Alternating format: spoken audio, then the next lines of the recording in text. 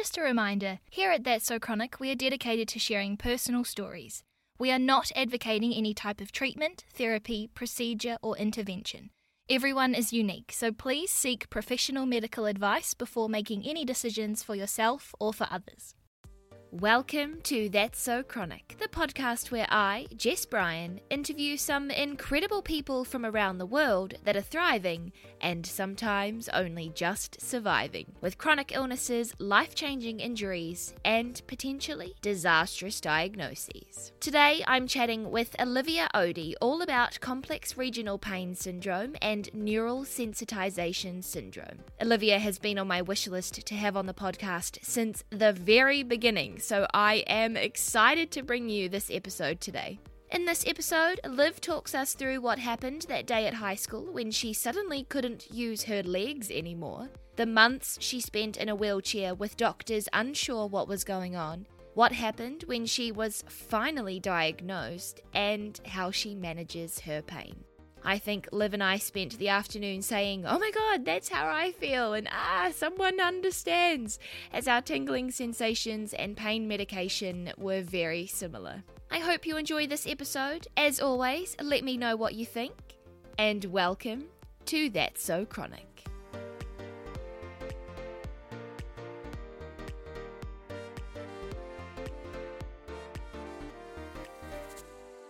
I can't remember when it would have been. I feel like I was still studying at drama school when newspapers started picking up your story and a video of yours went viral. And I know that it took a while for you to get diagnosed with complex regional pain syndrome and neural sensitization. Did I say that right? Yes, great job. It's a bit of a mouthful.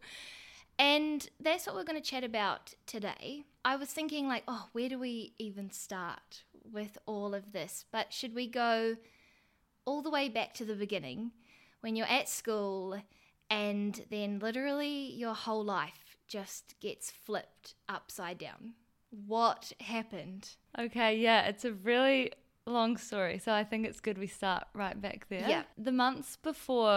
Just a few months before that day at school, I was feeling super tired and run down and just really not myself. I was so active and into water skiing and everything, and would wake up in the morning and I'm just like, I can't go water skiing. I don't know why, I just feel so tired. And anyway, I just carried on, and so one morning my sister and I were just walking to school like we normally do.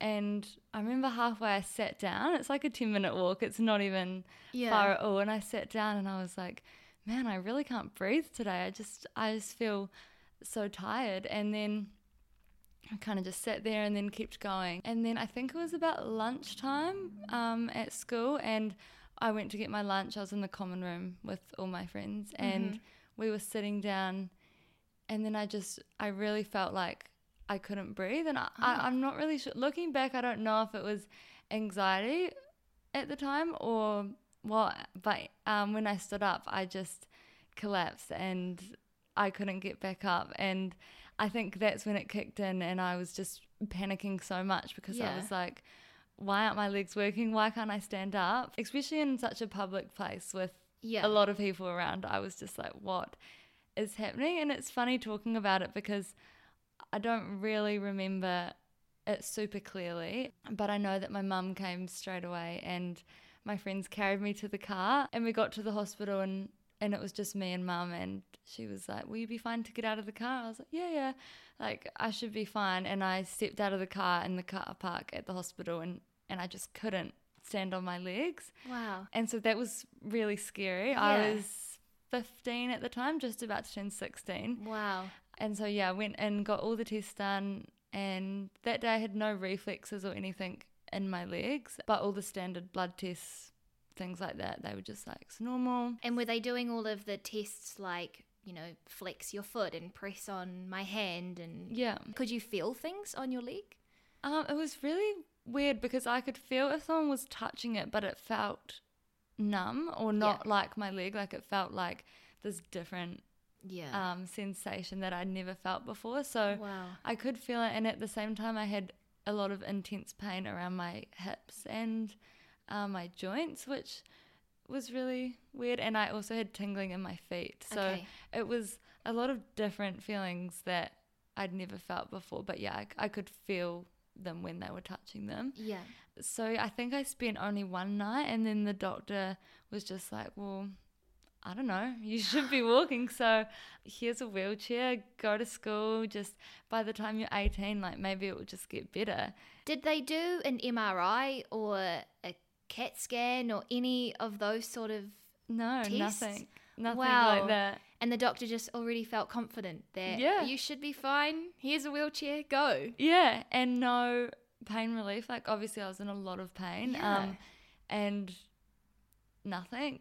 So I went home and I was just like, what is happening? And then I ended up going back a lot of times because it was getting worse and I was uncomfortable and I couldn't walk and I couldn't really do anything. And I kept getting the same doctor and he just kept kind of brushing me off, sending me home. So that whole undiagnosed kind of part was 8 months of that. 8 months while you're at school. What would you have been? Year 11? I think I was actually start of year 12. Year 12, yeah. So like exams are happening this year. Yeah. That's massive. And obviously when you are spending time in a wheelchair, your muscles are just degrading so quickly as well. And so 8 months felt like the longest time. Yeah. And being that age, spending your 16th birthday in a wheelchair and being that age, I think was really hard because I didn't know what was going on. I was obviously old enough to understand that something scary was happening, but I didn't know if this was just going to be my life or if something would change. I didn't know if one day I'd just wake up and be like, okay, it's better now. I don't know. How did people at school react to this? So, one day you're at school seemingly fine and then the next you're there in a wheelchair. It was definitely crazy. When I went back to school, I think it was a shock to everyone, and I think people didn't really like to say too much to me, but I know that a lot of my friends were even thinking like, oh my God, is she gonna walk again? Yeah. And that's what I was thinking, and I think everyone handled it really well, especially for being the age that we were, and everyone was so encouraging. And same with my family, they never doubted that I wouldn't walk again. But at the same time, I think behind closed doors, everyone was thinking like, oh no, what's going to happen? And because there was just no diagnosis, were they saying that it was all in your head? Like you were making this up? Yeah, I think they got to the point, I mean, it's not like they even did all of the tests that they could have done, but I think they kind of got to the point where they just didn't know, and instead of referring me on, which would have been really nice, they were just like, well, there's no mechanical reason right now why you can't walk, you don't have a broken leg, anything like that, all the obvious things. And so they did, I think, write in my notes just psychosomatic diagnosis. And my mum's a nurse, so she was like, no, this is not right, and she didn't give up, which I'm really lucky and grateful for, because I think it's hard when people just trust the doctor's word and the doctor says wait till you're 18, and then the parents kind of just say, okay, well, that's what we're going to do. But I'm so lucky that my mum was like, no, that's not okay. We're going to find out the reason for this, because there has to be a reason that your legs just give way like that. Yeah. So over the 8 months of not having any diagnosis, back and forth to the hospital, how did you keep going to look for more information or look for answers about this? Well, I had so many different symptoms, which I think at the time was really confusing, because I was having heart palpitations and things going on there, and then obviously the leg stuff. And then I had actually a lot of gut issues as well. Right. And so at the time we were going to people that specialised in that one area. And so we'd go to the gut specialist and they're like, your gut's fine. And I'm like, okay. So then we go to the heart specialist and like, no, your heart's fine. And so we were going to people that were really, really knowledgeable in that one area, but no one was looking at the whole picture. Whole picture, which I understand now, having a nervous system disorder, it's you've got to look at all of the systems that work together in the whole body, not just that one area. That's so amazing. Your mum sounds incredible as well, that you guys didn't just give up and go, oh, well, this is just my life now. You eventually went to a cardiologist in Auckland. Is that right? Yes. What happened there? So, yeah, that was on our little journey of going to each person for each different thing. And we just thought, okay, it's time to get out of our little local bubble. And Mum had heard some good things about this cardiologist who was actually in Auckland. So we went up there for an appointment, and he was like, look, your heart's okay, but something's not right. It's not okay for a 16-year-old to be in a wheelchair. Yeah, of course. And he knew, so this was Auckland Hospital, and he knew a pain doctor from Starship who was really, really amazing. And so instead of just brushing me off, he was like, I'm happy to refer you to this pain doctor and we'll see what he thinks. And so I got sent to Starship, and that's when things just happened so quickly. I was diagnosed within a couple of days. How did that diagnosis go? Were there tests? How did that look? Well, for the complex pain, it is more a history diagnosis, but the doctor, he took, I think, 7 or 8 pages of notes, and he went so in depth every area of my life. And he did do the same tests of like the pushing down on your foot and the sensations and stuff. And for something like this, they also test how you feel things, like if it's sore to touch and if it feels like soft or hard. So yeah, we kind of came to the conclusion that the sensations in my legs were really out of proportion of what they should be. So he got me in, well, first of all, he got me onto some medication so that the pain could be decreased so that I could start the physical rehab. So what were those medications? So I was put on gabapentin in quite high doses. I can't remember exactly, but I took 3 tablets 3 times a day. So it was definitely, and I think I was on amitriptyline at the same time. Yeah. So I know a lot about amitriptyline because I'm on that at the moment as well. And I know that it's actually quite interesting. So I will go on a bit of a tangent about amitriptyline. It was essentially an antidepressant for many years, and they've stopped prescribing it now for that. And in low dosages, it can actually help nerve pain, which is so fascinating to me because I imagine we're quite similar, that our pain is definitely there, like we're feeling the pain, but it's not because we've pulled a muscle or because we've got a bruise or we've broken a bone. Like, it's not anything like that. It is definitely coming from the brain, which is so fascinating. And I imagine that the other medication that you were on was working in a similar way. Yeah, definitely. And I think that's the hardest thing with this type of pain, because I think we're all brought up to believe like pain is physical, kind of, you have a broken bone and you go and get it fixed. So it was a whole new thing for me and my mum, even as a nurse, to understand that no, all this pain wasn't in my head, but at the same time, yes, it was, because it was in my brain. And so and that's not a bad thing. No. So basically what CRIPS is it's a nervous system disorder where the messages being sent through your spinal cord and up to your brain are all getting jumbled up and misinterpreted. So all of my messages being sent up to my brain were just being perceived as pain. So even if I was just in the shower and the water was hitting my legs, it was like the most painful thing when it shouldn't have been. Yeah. And so it was just all of those messages getting mixed up along the way somehow, which was really interesting but hard to get my head around because I'd never heard of something like that before. But once I learnt more about it and understood it, I realised how incredible the human body is and how it's just like your brain is so protective of you and it's trying to do the right thing, but sometimes like it gets stuck, and that's when you can get into all this pain. And I think the 8 months of the misdiagnosis, your body really learns that pattern of being in pain.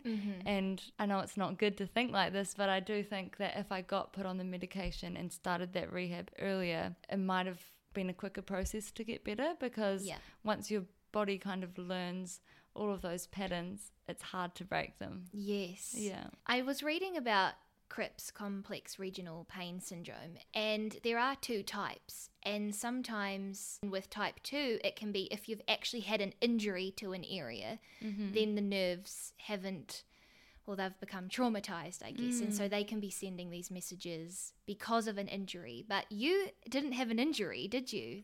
I had, well, it's hard to tell. I did have a few ankle injuries in my left leg. Okay.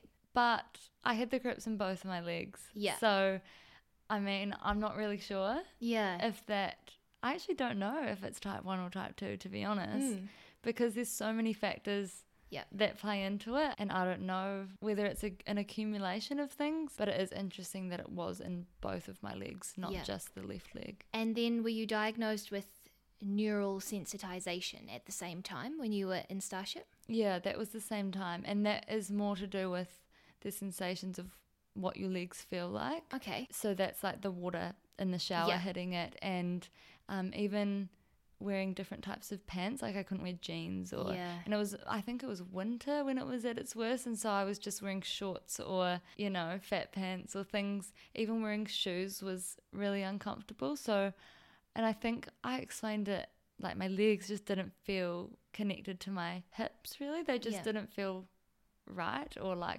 legs, which is really, really random to think about. But it's crazy how your nervous system can interpret things so much that it makes your own body parts feel foreign. A lot of people, when they're diagnosed with neural sensitization, I was reading, they just think that they're losing their mind because they know that being in a shower shouldn't hurt, but it must just, I can't even imagine. Well, I can somewhat imagine because I do get sensory things where wearing clothes can be really awful, but it just shouldn't hurt, but it is hurting and the pain is real. That must have been so scary for you. Yeah, and that's the thing. The pain is real, and I think you kind of do second guess yourself when tests are normal and doctors are saying, oh, you should be fine. But knowing that the pain is real and it's actually way out of proportion to what it should be, so it's actually probably worse than, you know, if I walk past the table and bump my leg, the normal person is just like, ouch, that hurt. But for me, it's just like, oh my God, that hurt so much. Yeah. Like, and so I think that's the hard thing, is everything is out of proportion to what it should be as well. So it can be really intense. What happened after the diagnosis then in Auckland? Yeah, so I think I started some physio in Starship for maybe a week or two. And then I got sent to this children's rehabilitation centre, which is on the North Shore of Auckland. And I was really lucky because it only goes up to the age of 16, so I just made the cut there. But that's sort of where everything changed. And I had physio up to 3 times a day. I was there for 3 or 4 months, I think. I had an occupational therapist and just so much support. So I lived in there. It was like a live-in situation, and my mum moved up with me. Your mum's amazing. Yeah, love a good mum. She is. So yeah, I just spent my time, and every day was just going to my rehab and getting stronger. And so, what did the physio look like? What were the exercises that you were doing? It started really, when I look back at photos of myself in rehab, I'm just like, I can't believe I could not do that. Yeah. So it really just started with trying to stand up from the wheelchair myself and transferring from the wheelchair to the bed and things like that, because I was sort of just flopping myself around and not really doing those things. There was a lot of pool work, which I really love, because the water actually helps the sensitization feelings, and obviously you're lighter in water. So I think I actually took my first steps in the pool. That must have been so exciting for you. Yeah, it was such a weird feeling, because walking is something you don't think about. Everyone just jumps out of bed in the morning and they just know how to walk. But when I got to the stage of learning to walk again, I was on crutches, and then one crutch and then assisted, and then it was just me by myself. And I remember I couldn't remember how to bend my leg at what time and how to like stand up straight, and I was kind of dragging one leg, and then my hips I had a really big limp at the end of that. But I mean, I was walking, I didn't care what it looked like when I was walking, but it's just so crazy that your brain actually does forget that it's not. You would think that it's a natural response, like even like riding a bike. I had to learn how to ride a bike in the rehab center, and I felt like a little kid. Yeah. But the balance and the coordination, it's just not there anymore. And so being that age and learning to walk and ride a bike again was a really surreal experience, but incredible at the same time. What happened after that? Did you go back home? Did you go back to school? I think I did go back home after that, and the school year was actually just coming to an end. Right. So I was kind of trying to teach myself everything and just pass the year from Auckland. They did have a school there, but it was more for the really little kids that were learning to write their names. And then I came with my year 12 books, and the teacher was kind of like, oh, I don't know if I can help you. So I think, I don't know if I went back to school. Maybe it was only for a couple of weeks. And then I actually, because I obviously still walked quite funny, and I did have a lot of the pain and things. Okay, so the pain was still there. Yeah, the pain was still there. I was still on the medication, and it was semi-managing it, but I would still have days where I was really, really bad for having a good day and then being like, woo, I'm so good, and then spending the next 3 or 4 days just like, why did I do that? And that's one of the biggest things that I've learned, is how to manage that without going crazy and then ending up in bed.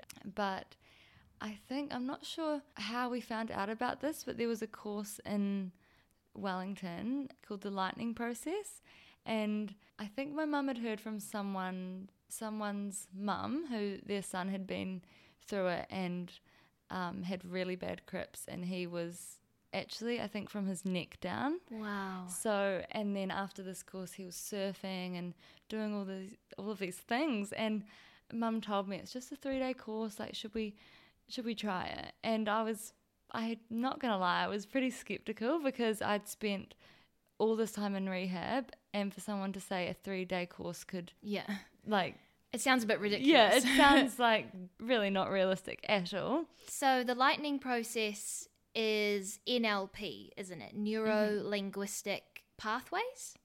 Pathways? Yeah. I have an interview with Bianca from Neurospark who talks all about this, but if you haven't listened to that episode, or it's not out yet, I'm not sure what order the episodes come out.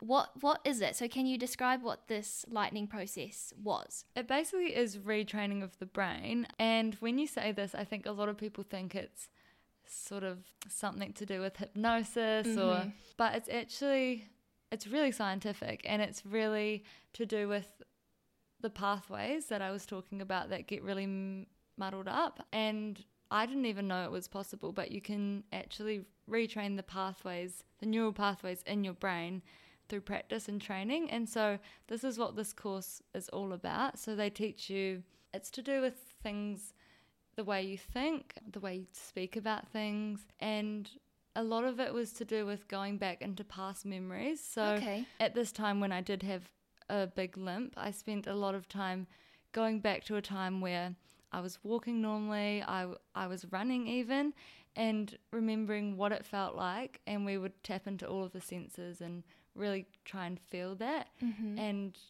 it was a lot of practice. I remember at the start we got taught sort of the process of going back to things and then thinking about how it felt like and really trying to imagine it.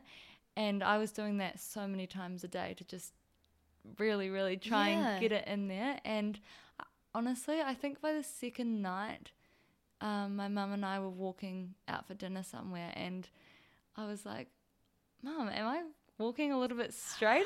And she was like, what the heck? You are. And by the end of it, I was walking so much straighter. And it was almost like I was able to, sounds so funny, but I was able to sort of manage the pain myself through the way that I was thinking and going back into these memories. And I was able to have a little bit more control over that myself, which is amazing. You don't have to rely on all of these the medication and everything was definitely helpful, but it was really empowering, I think, to be able to be like, okay, well, I can actually have a bit of control over this by the way that I talk about things as well. And did that continue after you finished the 3-day course? Did you keep doing what you were learning, and did you notice significant change? Yeah, definitely. And I think that's the biggest thing. The people that get the most out of it, I think, continuously practice it. And even to this day, I'm aware of the way that I think and talk about things. And I think it's sort of like a never-ending journey. And now with what I'm studying, I'm so interested in the nervous system and how you can retrain the pathways and everything. So I think it's really, if I didn't go through that, I wouldn't have known how interesting and how passionate I am about it as well. You mentioned before that when you were having all of the symptoms right at the beginning, when you were still at school, you were having a lot of gut problems. Mm-hmm. What was then happening with that? Because a lot of this feels like it's focusing on the legs, and that's amazing. But with the other problems, did you notice changes there as well? So with the complex pain, basically, so there's two parts to your nervous system. So you've got the parasympathetic nervous system, which is what you want to be in most of the time, and that's the resting, digesting. And then there's the sympathetic, which is what you're in when you're in pain. Yeah, fight or flight Fight mode. or flight, and your body's just under a lot of stress, and that affects lots of different body organs. So now, with all this information, I could see, okay, I was having heart palpitations because I was, if you're getting chased by a tiger, you're like, oh my God, shit, I've got to run. Yeah. And so your heart races, you don't want to digest your food properly because you're in danger, your body's in a state of stress. So everything started to make sense. The not being able to breathe, I thought I had a problem with my breathing, and now I think it was anxiety of my body was in such a stressed state. So it was quite funny going to all of those different doctors, and then at the end of the day I realized it was all a nervous system thing. Yeah, and it's all connected. Yeah, it's all connected, yeah. And so all of those things, as I started to desensitize my system, all of those things started to come right as well. So it was a really cool thing seeing that I changed this. I'm focusing on this for my legs, but it's actually helping everything else at the same time. So it all started when you were 16. When did you go to Wellington? How old would you have been then? I think probably 17. Okay, so that was all in the same year. Yeah. What happens next? Was the raw food journey part of your health journey as well? Yeah, I think so. It's funny because before I got sick, I wasn't super into health. I was just a normal, I ate what mum gave me, and I didn't really think too much about it. I was active, but I wasn't super into it really. And before I got sick, I thought when I finished school, I thought, I'll go and do commerce. I took all the subjects at school was like commerce, young enterprise, all of that kind of thing. And then when I got better again, I was just like, no, I want to help people, and I want to do something in health and probably natural medicine, kind of natural health. And through the journey of getting well again, I started getting really interested in healthy food and like yoga, and all of that. Yoga was actually a huge part of my rehab as well. And so the raw chef training, I was super passionate about food, and before that I was working at a cafe that was really focused on whole foods, and I was doing the stuff for the cabinet, and I was just loving it. So I saw this, I think it was about a month course in Ubud in Bali, which is like my favorite place. Yeah. And it didn't just teach you how to make the food, but it taught you a bit about nutrition and lots of different aspects of health.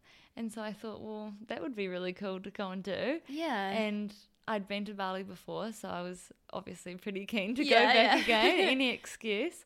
So I went there by myself, and I just lived there for just over a month, I think it was, and it was amazing. I learned so much there. They have, in Ubud, they just have such a big scene for yoga and health and everything. So I think even being in that environment just inspired me so much. But I think that's what really got me into wanting to create recipes and help people through the food they eat as well, because I think everything goes together, and the things that helped me wasn't just my medication and my rehab, it was changing my whole lifestyle basically. Wow. Yeah. I am aware that all of this did happen. It is a coincidence that CRIPS and neural sensitization came about after you had a vaccine with, with risk of not being sued on the podcast. I won't name the name of the company,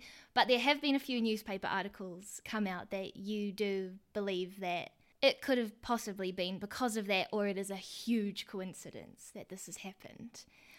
I'm interested in what happened when you sort of came to this realization. Did you talk to doctors about it? Did you tell people what happened next? Yeah, it's definitely a huge can of worms, this topic. And I think whenever I talk about it, there's obviously going to be people who really don't agree with it. But I didn't come to the realization myself. I think it was a homeopath or reflexologist. I was going to someone when I was in the wheelchair, and she was sort of looking at my timeline of events and trying to figure out what may have caused it. And I had the vaccine a few months before everything started to happen.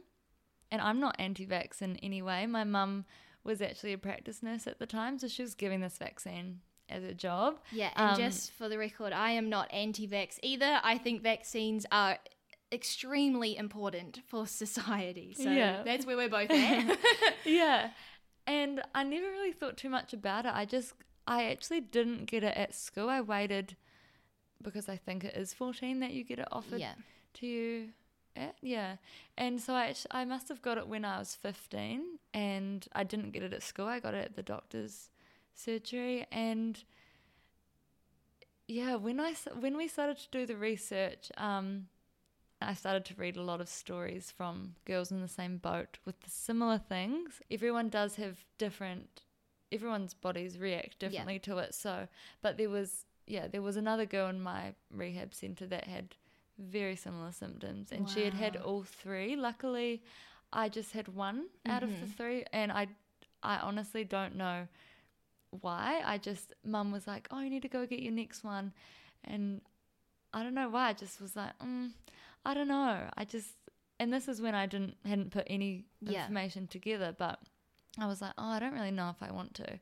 And so I didn't. But I think I'm really lucky that I didn't, because if it did have something to do with it, 3 vaccines would have obviously been a lot worse than the one. But the hard thing is that you can't prove it. There's no blood test that can be like, oh, yep, that's what caused it. I saw on your Instagram recently, probably a couple of months ago, that the pain is creeping back in. What's happening? Yeah, well, I think it was just after I came back from Bali. I was at the gym and I was doing a deadlift, and I just injured my lower back. Probably not the best form maybe, or lifting too heavy. But so that was just, again, an injury that should have just healed with a little bit of physio, and there was nothing it wasn't like I popped a disc or anything. I strained my back, and there was a slight little protrusion thing, but nothing major. And so after a few months of physio, it wasn't getting better, and I was just thinking to myself like, oh no, here we go again, kind of thing. And I think what happened was, obviously with an injury like that, again, it's sort of like a shock to the nervous system, and because it's so protective and it really wants to protect me, it kind of brought everything back.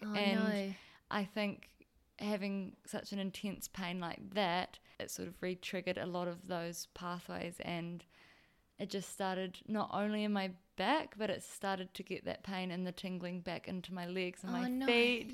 And so that was a really scary time, because I'd spent a couple of years thinking I had bet this thing and I was doing amazing. I was running and I didn't really have any problems at all, so I thought that was completely behind me. And I kind of had pushed it under the rug and I didn't really talk about it a lot, and I was just like, okay, that's over with. Yeah. And so when this came back, I was just like, oh no. Like, Yeah. so I've been doing a lot of work with pain physios and pain psychologists and stuff as well, which has been amazing, because I think with pain, like there needs to be that multi-dimensional approach to things, and it definitely is getting better. And I'm also learning how to manage it a bit better than the first time, because I guess I understand it as well, which really helps. But I think the first time around, I kind of did what I had to do and then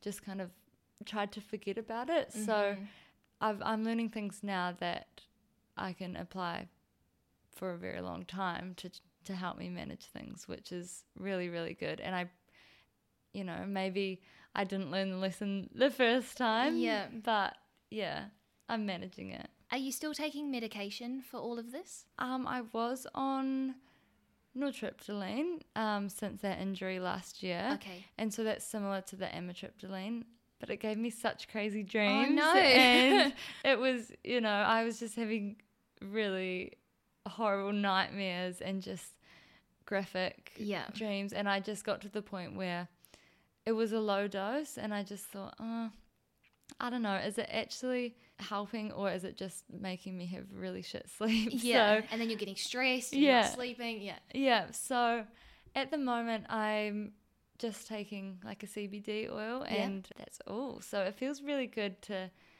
kind of be at that stage again, but at the same time I've still got the pain, so I've just got to see what my options are, I guess. So when you say you've still got the pain, how does that look for you at the moment in 2020? What sort of symptoms do you have? Yeah, well, now it's not an everyday thing, which is great. Yeah. But it's still that same thing of I have a great day and I wake up and I'm like, okay, let's go to the gym, let's go for a walk, let's do this. And then I will feel the effects from that. So if I do too much, my body's really good at telling me that I have done too much. And so I'll get the joint pain in my hip, and the sensations will feel really painful again.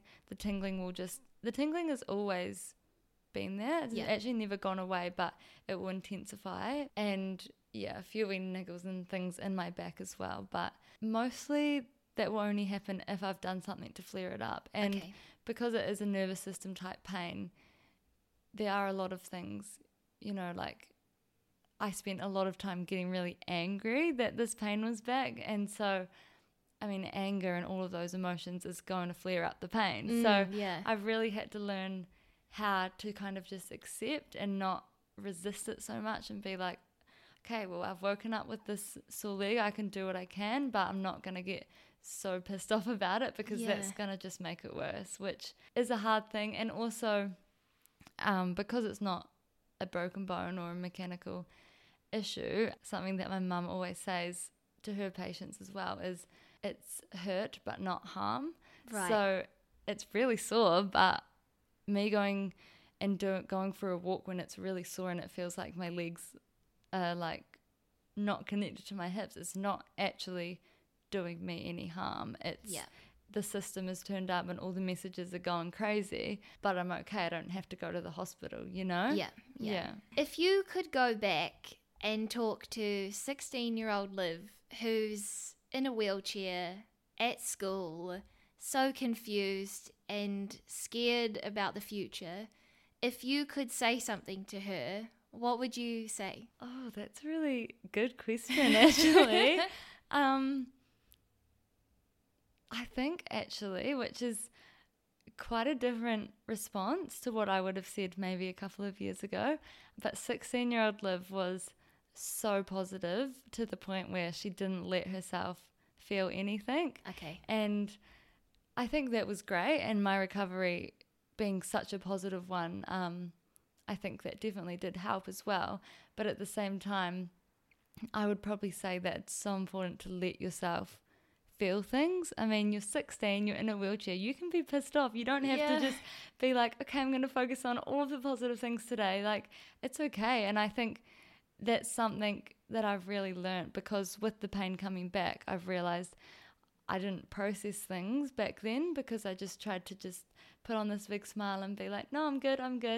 And, I had a psychologist in the rehab centre and they did an assessment on me, and to all the questions I was like, no, I'm good. Right, I'm good. yeah. And so I think I would say to myself at that age, and to anyone going through anything, like, being positive is amazing and it definitely does help your recovery, but letting yourself feel your emotions and process things and talk about things is so important, and it will catch up on you if you try and bottle it up. So I think that's probably what I'd tell myself. Wow, an incredible message and an absolutely incredible story. Thank you so much for sharing with the podcast today. Thank you. Oh, amazing.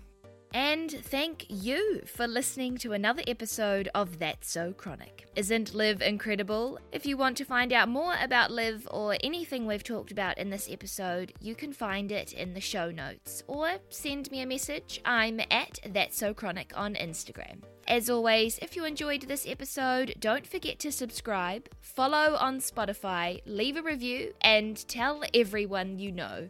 I know I say this every single time, but that truly helps me to get into more ears around the world to hopefully spread awareness and, more importantly, hope.